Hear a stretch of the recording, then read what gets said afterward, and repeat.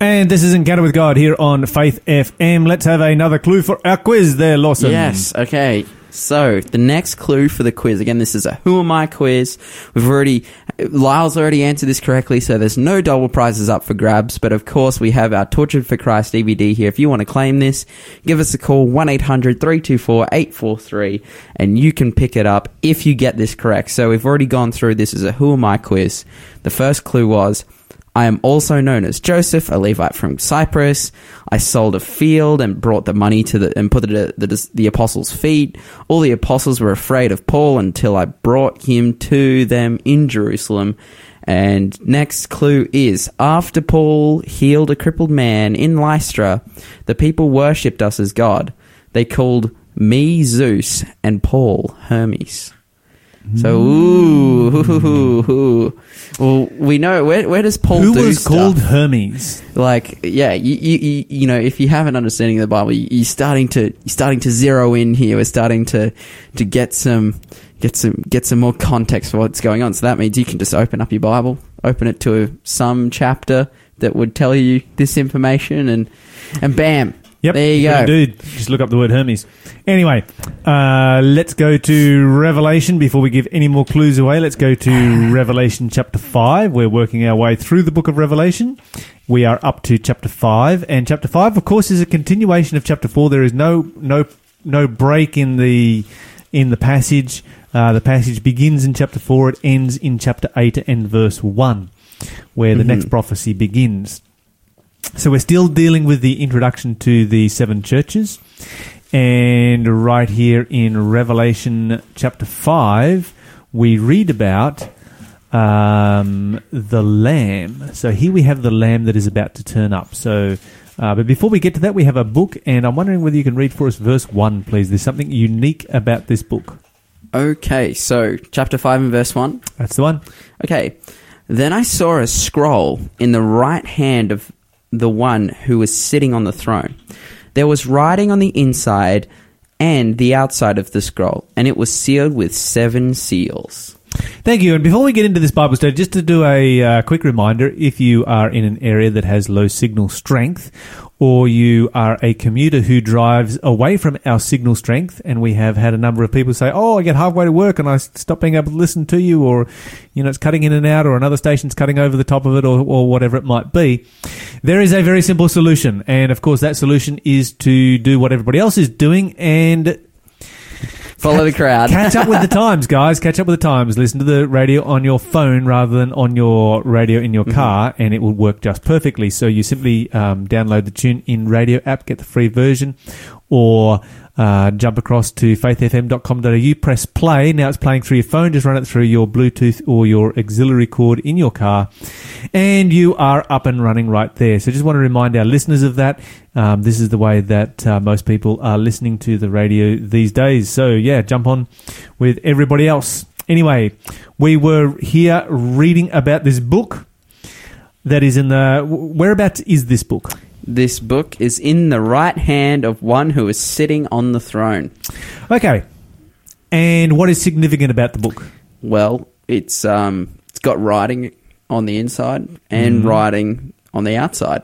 Okay, so sealed with 7 seals. There are a number of things that we need to notice in relationship to this book within the culture of the time in which this was written. And the first of these is that books in those days did not have pages or leaves such as the books that we have today. First century books were in the form of scrolls. And the way that you read a scroll is that you roll it, and because you're rolling it backwards and forwards, scrolls were written on one side. Now, and that made it, an efficient way of being able to run through and define, various portions of the book that you wanted to actually read. This one is sealed with 7 seals. What you find is when we go to Revelation chapter 6 is that these 7 seals are arranged in such a way that as you break each one of the seals, another portion of the book can be unrolled. Okay, so you can unroll it to a point, and then it's sealed by the next seal, and you can't continue unrolling it until you break that particular seal. So it is a sealed book, and it is a double-sided book. Mm-hmm. So this one is unusual because not only is it written on the inside, it is also written on the outside. We need to find out what is this book. Mm-hmm. Before we find out what this book is, we need to find out how important do you think this book might be. Let's look at John's reaction. Let's read first verse 2. Okay. Revelation chapter 5 and verse 2 says, "And I saw a strong angel who shouted with a loud voice, 'Who is worthy to break the seals on this scroll?' and opened it. But no one in heaven or on earth or under the earth was able to open the scroll and read it." Okay, so how would you feel in this kind of situation if you were seeing this vision? You see this book, it is in the right hand of God.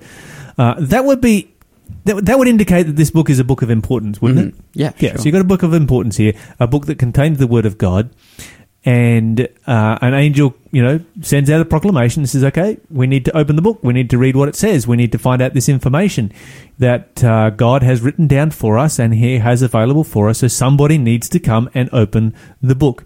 And a search is made of the entire universe for somebody to open the book, and no one is worthy to open the book. Mm. How would you feel at this point? I think you'd be like, if you're in John's shoes, just standing there and watching this sort of transpire before you, like, I guess you'd be a little bit worried. You'd be like, man, no one can open the book, and this book's really important because God's holding it. Like, what's happening here? Like, Holding it in His right hand. in His right hand. Like, Yeah. this is, oh man, It's wild. that is a pretty wild kind of a situation to be in. I think that I would have a number of emotions. Mm-hmm. One of them being worry, Yeah, the other being an intense curiosity. yeah, fully. What kind of a book is it that no one in the universe is qualified to open? Man. But John's reaction is different from both yours and mine. Mhm. Let's notice how John reacts. Why don't you read for us verse 4, please? Yeah, sure. Revelation chapter 5 and verse 4 says, "Then I began to weep bitterly because no one was found worthy to open the scroll and read it."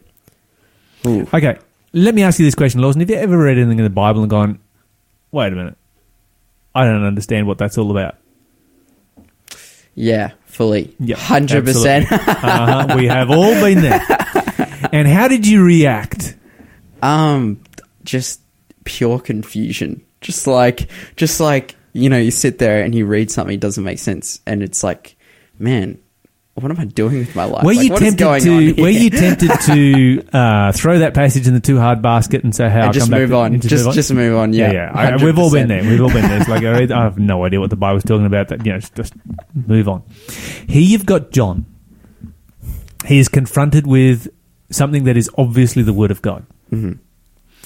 He is not able to read it or understand it, and his reaction is like, "Oh well, nobody can open the book. Move on. What's going to happen next? Look around. I'm in the throne room of God. This is pretty exciting.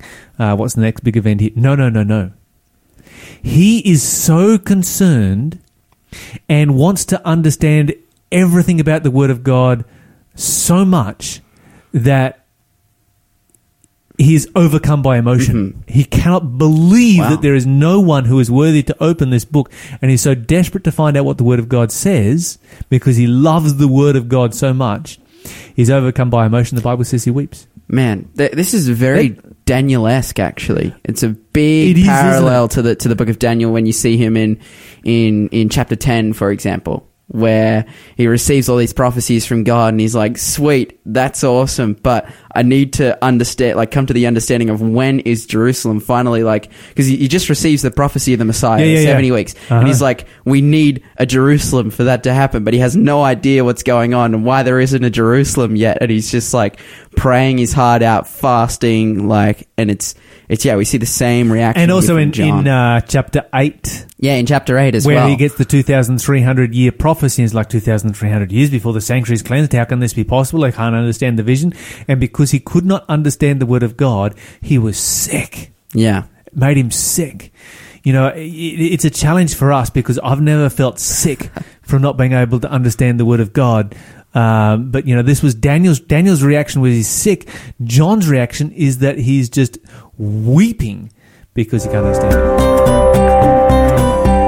You're listening to Faith FM, positively different radio. Okay, so he's weeping here in relationship to not being able to understand the contents of this book. Now, let's look at some more detail as to why he might be so overcome by emotion. So if you're going to stay within the Bible, there is only one other place in the Bible where you will find a double-sided book. Wow. Okay. And I'll assign this one to you for homework. It's found in Jeremiah chapter 32, verse 6 through 14. Yes. Let me summarize the story for you that you're going to find in this particular passage. Jeremiah has been prophesying that the exiles who are gone into Babylon will one day return to Jerusalem. Nobody is believing him. They're like, no, this is exactly the same as what happened when the Assyrians took the Israelites captive. They're not coming back. God says, okay then, do this. Go and buy a piece of land. Now, why would you buy land when you're about to be deported? That makes no sense at all. Yeah. Because you're never going to be able to enjoy that land. And God's like, no, it'll be passed on to your descendants. Go buy yourself some land. So he goes and buys some land. And you've got the whole story there in detail of the business transaction that takes place. And this is how it used to work with title deeds. They would write up two sets of title deeds, one that you would keep and one that would be kept in trust. Very similar to what we would do today.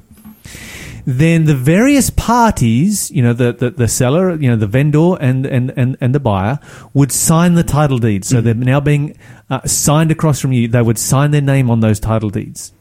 Okay, so now that property is yours. But here's the problem. In ancient times, what happens if you've got a piece of paper, right? And your signature's across the bottom, and somebody wants to change that title deed.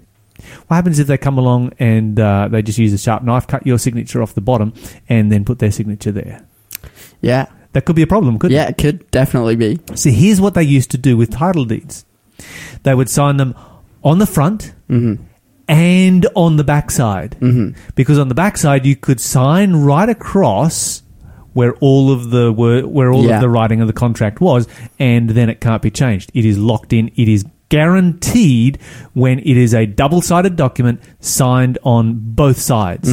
And so when the Bible talks about a double-sided document here, the Bible is trying to catch your attention. In our age, it doesn't catch your attention as much as it did in the first century. But in the first century, people gone, bang, I know exactly what that is, a double-sided book. It's written on the backside. These are title deeds. What title deeds would these be? And we're going to find out as we go through our next two verses. Please, Lawson. All right, picking it up in verse 5. The Bible says, "But one of the 24 elders said to me, 'Stop weeping. Look, the Lion of the tribe of Judah, the heir of David's throne, has won the victory. He is worthy to open the scroll and its 7 seals.' Then I saw a lamb that looked as if it had been slaughtered, but it was now standing between the throne and the 4 living beings, and among the 24 elders. He had 7 horns and 7 eyes, which represents the 7-fold Spirit. And God that is sent of God that is sent out into every part of the earth." Okay, thank you. All right, so who is it that turns up in these two verses? The Lamb. Who is the Lamb? Jesus. Jesus turns up. Okay, so here's what you've got. Now, in what condition... I actually, before we get there, let's build a word picture. Okay. Because the Bible is building a word picture. So notice what the Bible says, and place yourself in John's shoes here for a moment. In verse 5, the elder says, don't weep. The Lion of the tribe of Judah. What kind of an animal is a lion? A ferocious, big, awesome, looking powerful, manifold. Yeah. King of the beasts. Yeah. And so John is there. He's weeping because no one is found worthy to open the book. An angel comes up like, don't weep. Calm down. It's okay. It's okay because the Lion of the tribe of Judah has arrived. Yeah. Right? So suddenly John is encouraged. Someone has arrived who has the power and the authority, somebody who is a lion. And the Bible says that the angel says, behold, it says in my translation, or look at the Lion of the tribe of Judah. And so you can imagine, if it had been me, my head would have snapped around because I want to see this lion. A lion is just a most magnificent creature, greatest of the big cats. My head would have snapped around to see this powerful, majestic, royal beast standing there. His head snaps around, he looks, and what does he see? A lamb. What condition is the lamb in? A lamb that looks like it'd been slaughtered. Okay. A lamb as it had been slain or killed, it says in my translation. Is that a contrast? Yeah. Yeah. Is there a contrast to begin with between a lion and a lamb? 100%. And is there a contrast again between a lion and a lamb that looks like it's been killed? Yeah. Yeah. That's massive. And the angel's saying, don't calm down. Don't worry. Don't freak out. Don't weep. Why? Because the Lion of the tribe of Judah is here. Great. Somebody powerful enough to go up there and take that book and to snap those seals open. He turns around and there's a lamb as it had been slain. The imagery here is so powerful because it is depicting the fact that Jesus is the one who is worthy to take the book. He's one who is worthy to open the book and to break the seals on that book because he is the lamb that has been slain. He is the one who purchased this world with his blood. He paid for it with his blood. Where the Lord demanded that this world be destroyed, Jesus paid the ransom with his blood. He has the right to go and take the title deeds to this world. And so you place yourself in John's shoes. He looks up there and it's like, okay, yeah, I understand that book. It's sealed with 7 seals, but it's written on 2 sides, double-sided document, title deeds to my planet. All right, we need somebody to open it up and find out who owns it. Yeah, Satan claims that he owns it. Yeah. But does he really own it? Who is winning the great controversy between Christ and Satan right here? We need to find out. And of course, this is the throne room vision of what is taking place when Jesus ascends into heaven after his crucifixion. The call goes out. Someone come and open the book. No one can open it.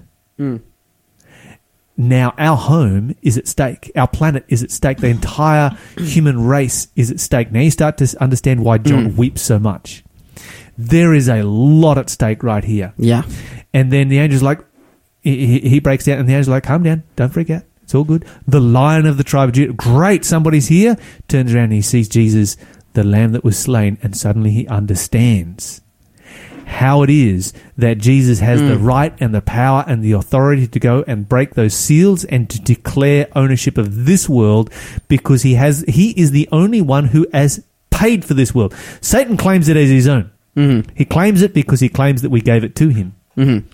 Jesus, the moment that we gave it to him, Jesus came down with the promise of redemption and he bought it back. Yeah. Right there. On the spot. Paid for it. And of course, that payment came through, 4,000 years later when he died on the cross. And now Jesus is turning up in heaven and saying, hey, I've paid for it. There's no dispute. There's no argument. I'm the one who can open those seals. Man, powerful. It is powerful. Man, it's just like getting goosebumps. Like it's incredible. Just that thought, that thought alone. It's like, what did it take for me to be saved? Yeah. What did it take for us to be saved? And it's like, it didn't even take might. It just took sacrifice from, the highest moral authority in the universe was willing. When no one was, he was willing. And it's, it's just incredible. And we just see these scenes. This is the thing I love about the book of Revelation. It's just the heavenly side of what's happening on earth is just being unraveled before us. And definitely you read something like, John weeps bitterly. And then, there's a scroll with 2 sides. You read that in a 2019 context. It's like, okay, yeah, sweet. And you just keep reading. That's right. But there is so much depth here when you read it in the context and the culture of its era. It's incredible. And it's awesome that we sit here like some 2,000 years after the death of Jesus and this book was written. being able to understand it because of the resources that we have, So, praise the Lord. Okay, verse 7 for us there, please, Lawson. All right. He stepped forward and took the scroll from the right hand of the one who was sitting on the throne. Okay, so you want some goosebumps right now? Okay. This book is about to be opened. Oof. You're in Here we John's go. shoes. You're standing Here we there. go. You've been, weeping, and it's about to be opened.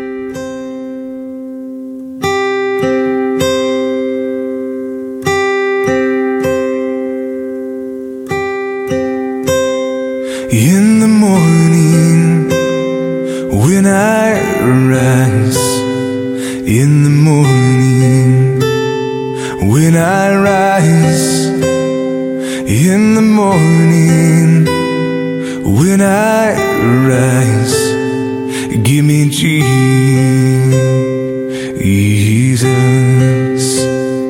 give me Jesus.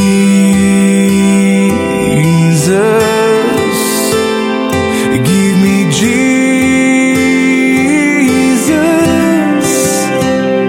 You can have all this world. Just give me Jesus.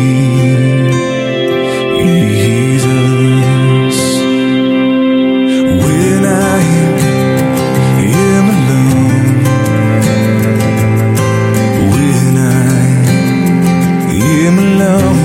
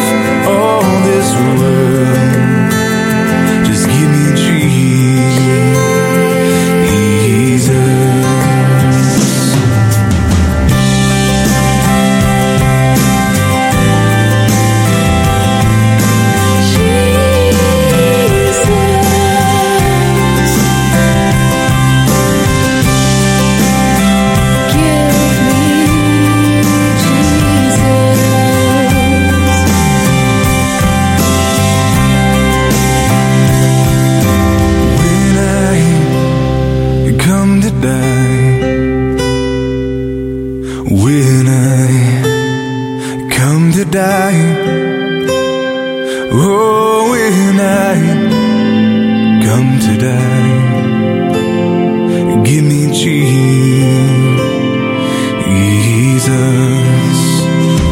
give me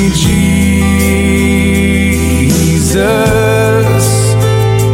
give me Jesus.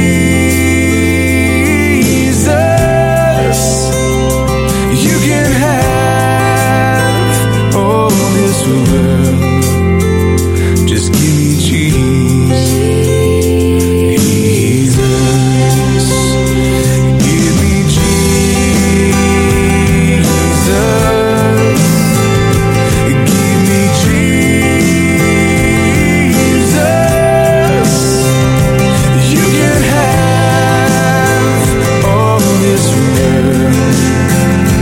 You can have all this world. You can have all this world. Just give me Jesus.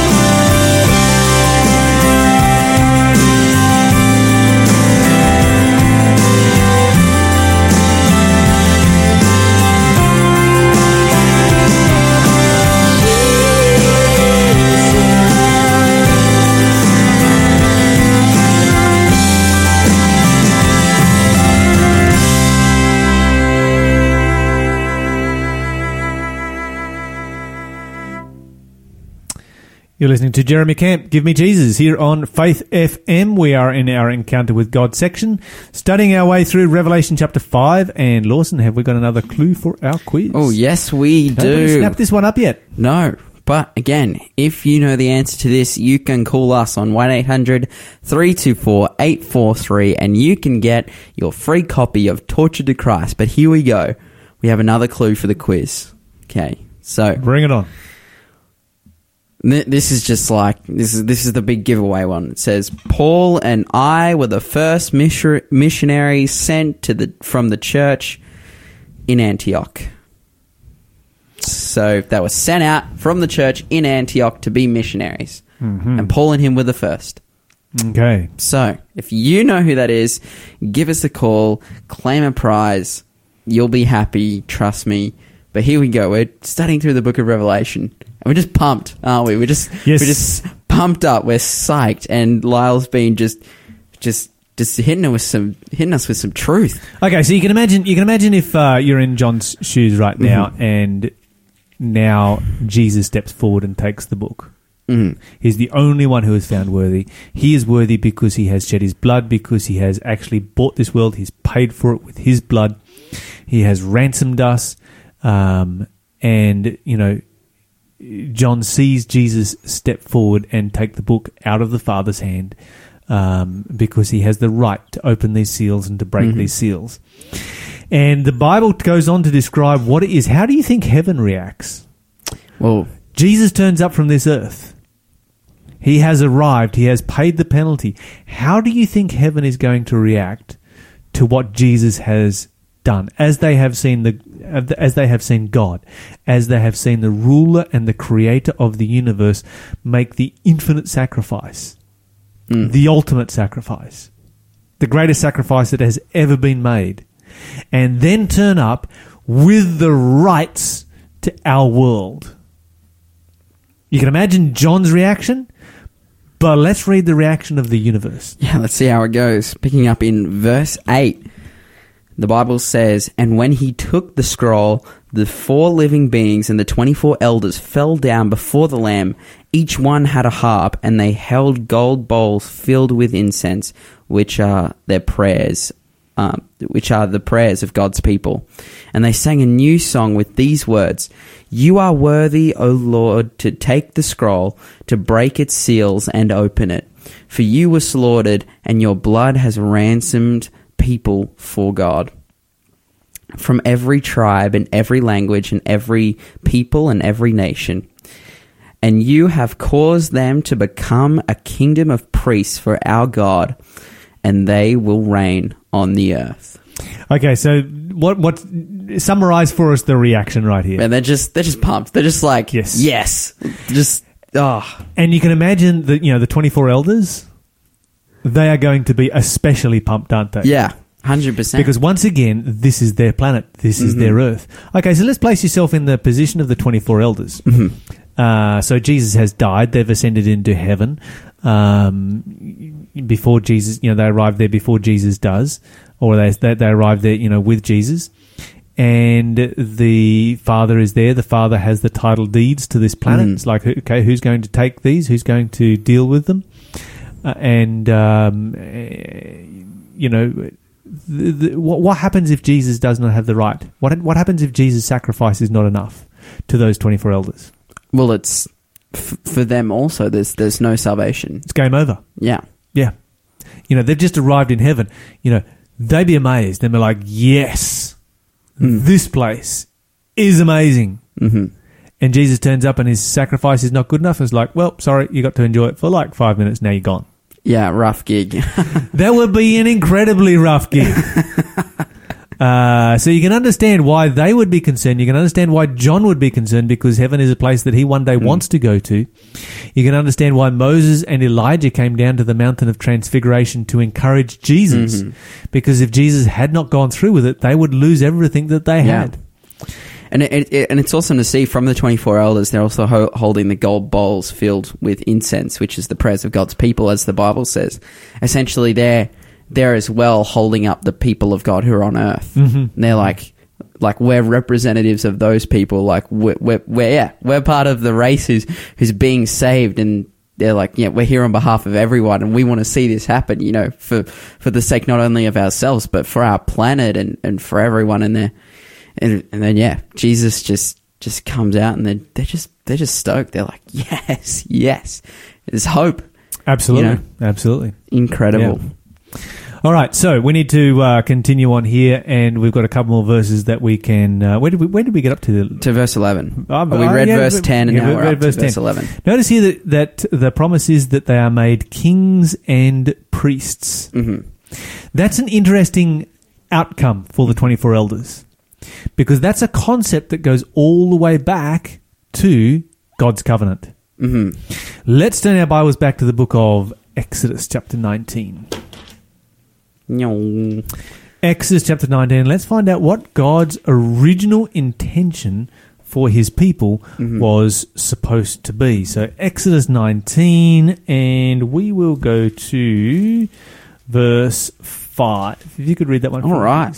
So 5 and 6. Exodus 19 verse 5 says, "Now if you will obey me and keep my covenant, you will be my own special treasure from among all the peoples on earth. For all the earth belongs to me, and you will be my kingdom of priests, my holy nation. This is the message you must give to the people of Israel." Okay. All right. So, notice here the Bible says, "You will be unto me a kingdom of priests and a holy nation." Now, the word kingdom signifies being a king. Yeah. A kingdom of priests. And this is this duality of kingship and priesthood is something that goes from one end of the Bible to the other. Yeah. This was God's intention, that we would rule over this planet and we would be the priests of this planet. We'd both be both kings and priests. Now, of course, in the system that God set up that exists in the context of sin, a union of church and politics is never going to work. No. Take sin out of the equation, and that's the perfect environment. And so this is why if you go over to where Peter repeats this covenant and reapplies it away from Israel and specifically to the Christian church, we find that Peter picks up this theme again. So if we go to Peter, 1 Peter chapter 2 and verse 9, if you could read that one for us. Right. Please. The Bible says in 1 Peter chapter 2 and verse 9, "But you are not like that, for you are chosen people. You are a royal priesthood, a holy nation, God's very own possession. As a result, you can show others the goodness of God, for he called you out of darkness into his wonderful light." Thank you. Okay, so notice here once again, a royal priesthood, a kingdom of priests. You go over to Revelation chapter 1, and this is just a theme. It's a theme right the way through here. This is God's wish for all of us. Revelation chapter 1 and verse 6, if you could read that one for us, please. Yeah, sure. The Bible says, "He has made us a kingdom of priests for God his Father. All glory and power to him forever and ever. Amen." There you go. Man. Kings I love and it. priests. It's that concept that, because what does a priest do? They're aiding the plan of salvation. They're aiding the intercession that between God and man. As Jesus is the ultimate high priest. He's the one who literally gets it done. But as a kingdom of priests, we're aiding that. And it's like we can be part of people being saved. And that's just awesome. It is. It is indeed. And that's why there's so much praise and glory in this chapter.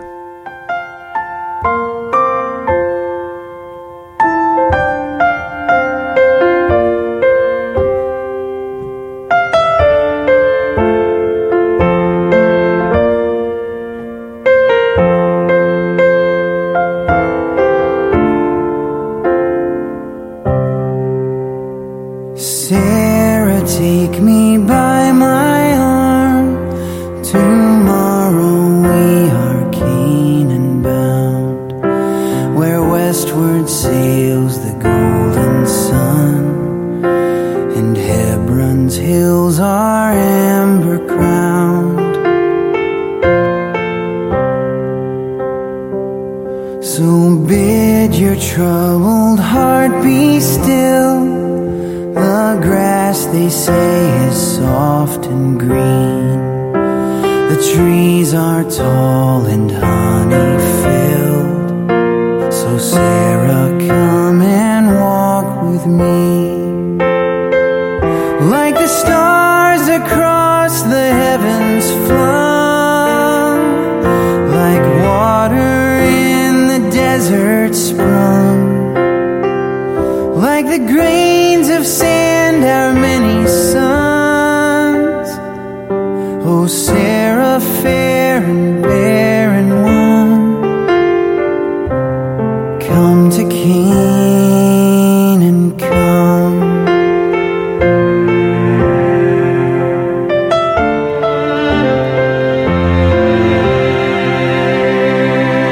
I trembled at the voice of God, a voice of love and thunder deep.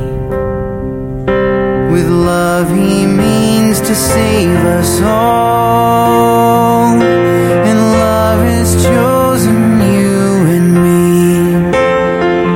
Long after we are dead and gone, for 1,000 years our tale be sung, how faith compelled and bore us on, how barren Sarah bore a son. So come to Canaan, come, where westward sails the golden sun, and Hebron's hills are amber crowned. Oh, Sarah, take me by my arm. Tomorrow we are Canaan bound.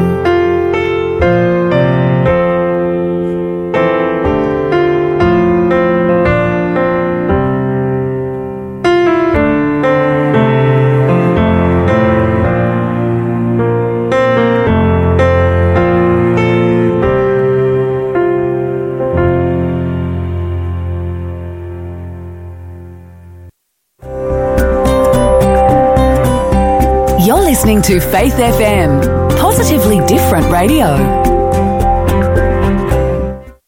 How deep the Father's love for us, how vast beyond all measure, that he should give his only Son to make a wretch his treasure. How great the pain of searing loss! The Father turns his face away, as wounds which mar the chosen one bring many sons to glory.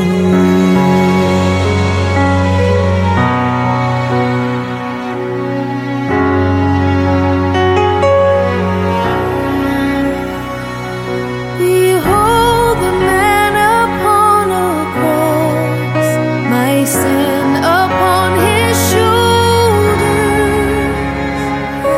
Ashamed to hear my mocking voice call out among the scoffers. It was my sin that held him there until it was accomplished. His dying breath has brought me life. I know that it is finished.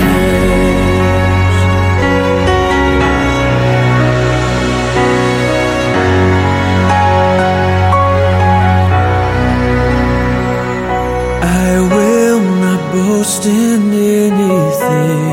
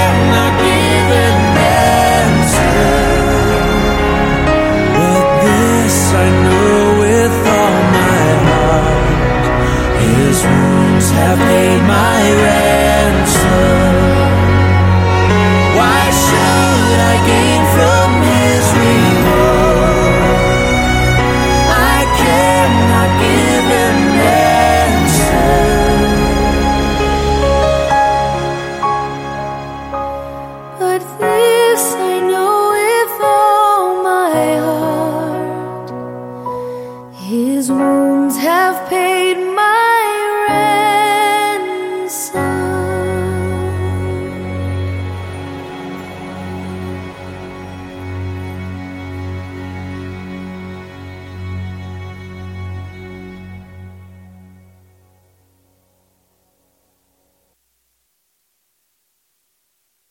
Is forgiveness, or the lack of forgiveness, eating away at you?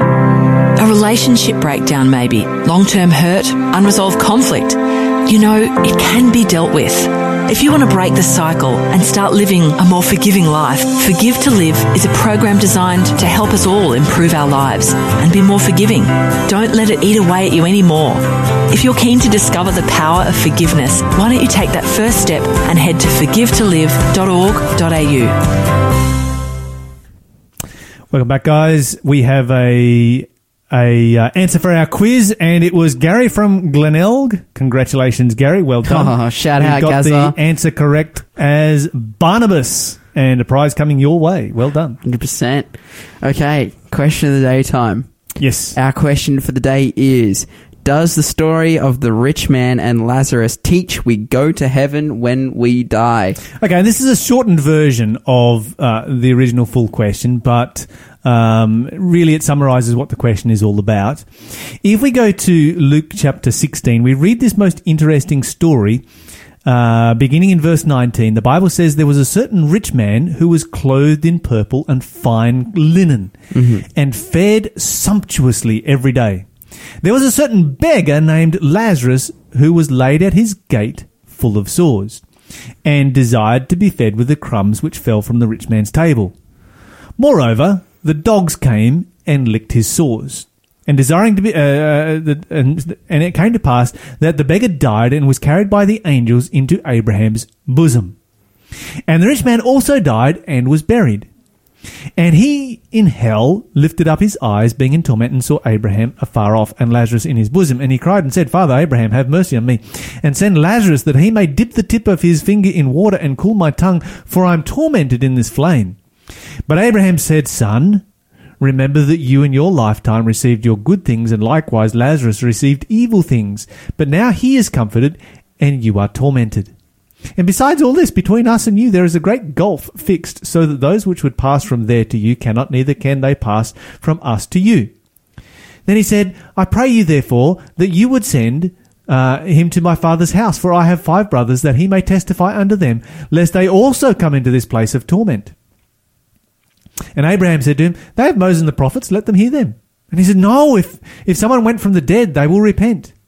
And he said unto them, If they will not hear Moses and the prophets, neither will they be persuaded, though one rose from the dead.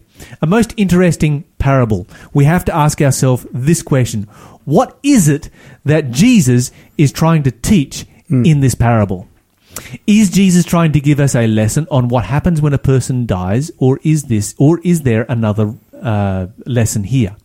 The second thing is this. Is this parable a symbolic parable, or is this a literal presentation of what happens when a person dies? Now, you've only got those 2 options. You cannot take any other option other than this is either literally what happens when a person dies, or this is symbolic of a spiritual lesson that Jesus is trying to teach. Okay, so let's consider this. Let's ask ourselves the question, is it possible that this is a depiction of literally what happens when a person dies? And I want to point out that Jesus goes to extraordinary lengths to show that this parable is a symbolic parable, and that he does not want us to take this as a literal depiction of what happens when a person dies. So let's consider some of the elements of the parable. First of all, if every righteous person who dies goes off to Abraham's bosom, how large is Abraham's bosom? Is Abraham able to reach his arms around, the entire human race of every person that has ever been saved right down through the centuries? And if it's necessary when you get to heaven to rest in somebody, then, and we rest in Abraham's bosom, then who does Abraham rest in? Who is, do we have like a chain thing happening right here? And thirdly, if this is what heaven is about, being in the embrace of Abraham for the rest of eternity, that doesn't, that sounds kind of nice for maybe a minute, but heaven is a place of eternity. Mm-hmm. This is not something that is attractive, not in the least. There is nothing attractive about this at all. Okay. Then we continue on from there, and of course, Lazarus points out that there is a great gulf, or Abraham points out that there is a great gulf between heaven and hell, so that people can't pass across. The problem that goes through my mind is, if there's this great gulf there, how could the rich man even be heard across that distance? And how could he be seen across that distance? And then, of course, how could he not see that there was a great gulf there in the first place? Why did he need to be told that? Why, why didn't he just, I'm in hell, this is not good, I'm going to walk over there? Of course, this is a symbolic parable that Jesus is giving. Okay, then we think about heaven. If this is a true depiction of heaven and hellfire, then we have this reality. Those in heaven can see those who are in hellfire, and those in heaven can communicate with those who are in hellfire. This would make heaven the most horrific place to be. Imagine being there and people that were the people that you loved the most more than anything else, and you can chat there and have a conversation with them while they are being burned and tortured for eternity in hellfire. When are you going to enjoy anything to do with heaven? You are going to just detest being there. You're going to try and get yourself as far away from it as possible. I don't want to go to a heaven that is like that.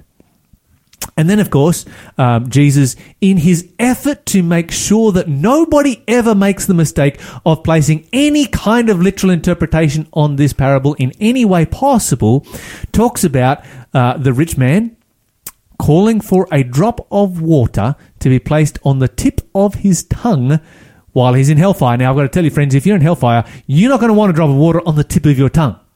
You are going to want a fire hose drenching you from the top of your head to the bottom of your feet. Jesus is going to extraordinary lengths to make sure that nobody ever takes this parable literally.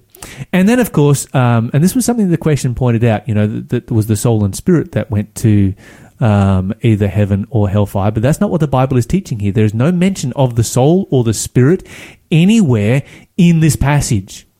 Everything that is mentioned in this passage is literal bodies, eyes, tongues, fingers, bosom, etc. And of course, this is what the Bible teaches. If you go back to the book of Matthew, let me see, I'm going for time here. I've got a little bit of time left, so I can just read this one here in Matthew chapter 5. If your right hand offends you, pluck it out and throw it away. It is profitable for you that one of your members should perish, and not that your whole body is thrown into hell. There's no soul or spirit anywhere in the Bible that goes into hell. The Bible is clear that it is the whole body that goes into hellfire. So what is the lesson that Jesus is trying to teach here? The rich man, and I don't have time to go into it in detail, the rich man is a symbol of the Jewish people who have the riches of the gospel. The poor man is a symbol of the Gentiles who do not have that, who are associated with the dogs. And the Jewish people did not believe in Jesus, even though they had Moses and the prophets. And even if someone came from the dead, they still would not believe in Jesus. And Jesus went on and proved that by raising to dead a man by the name of Lazarus. And we are out of time for today, but that is question of the day for today.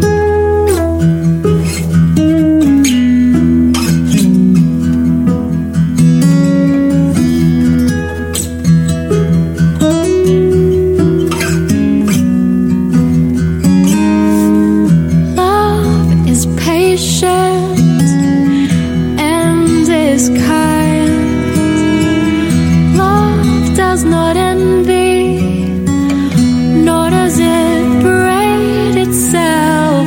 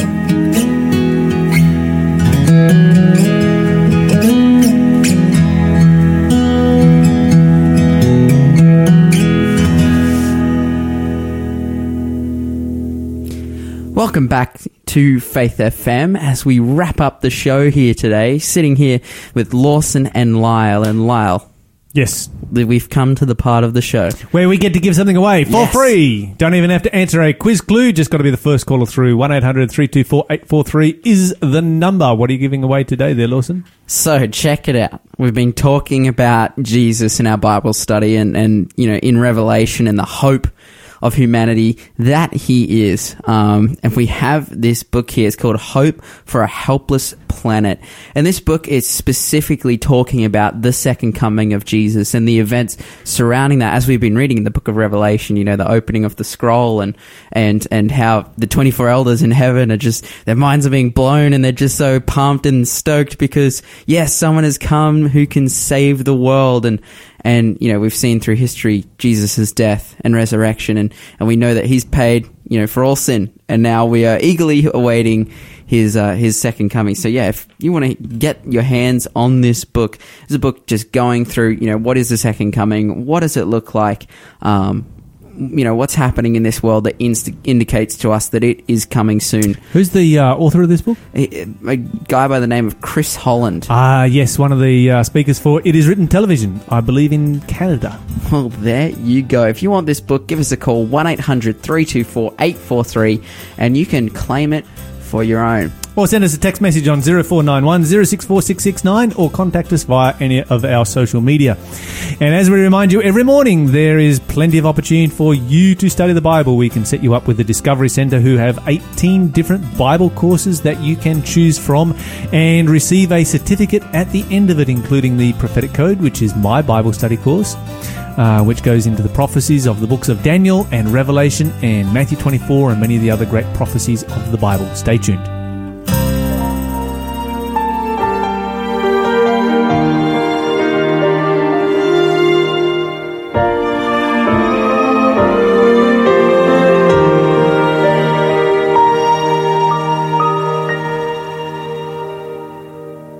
My child, put on this pure white robe. Your filthy rags I'll take from you. My child, put on this golden crown and follow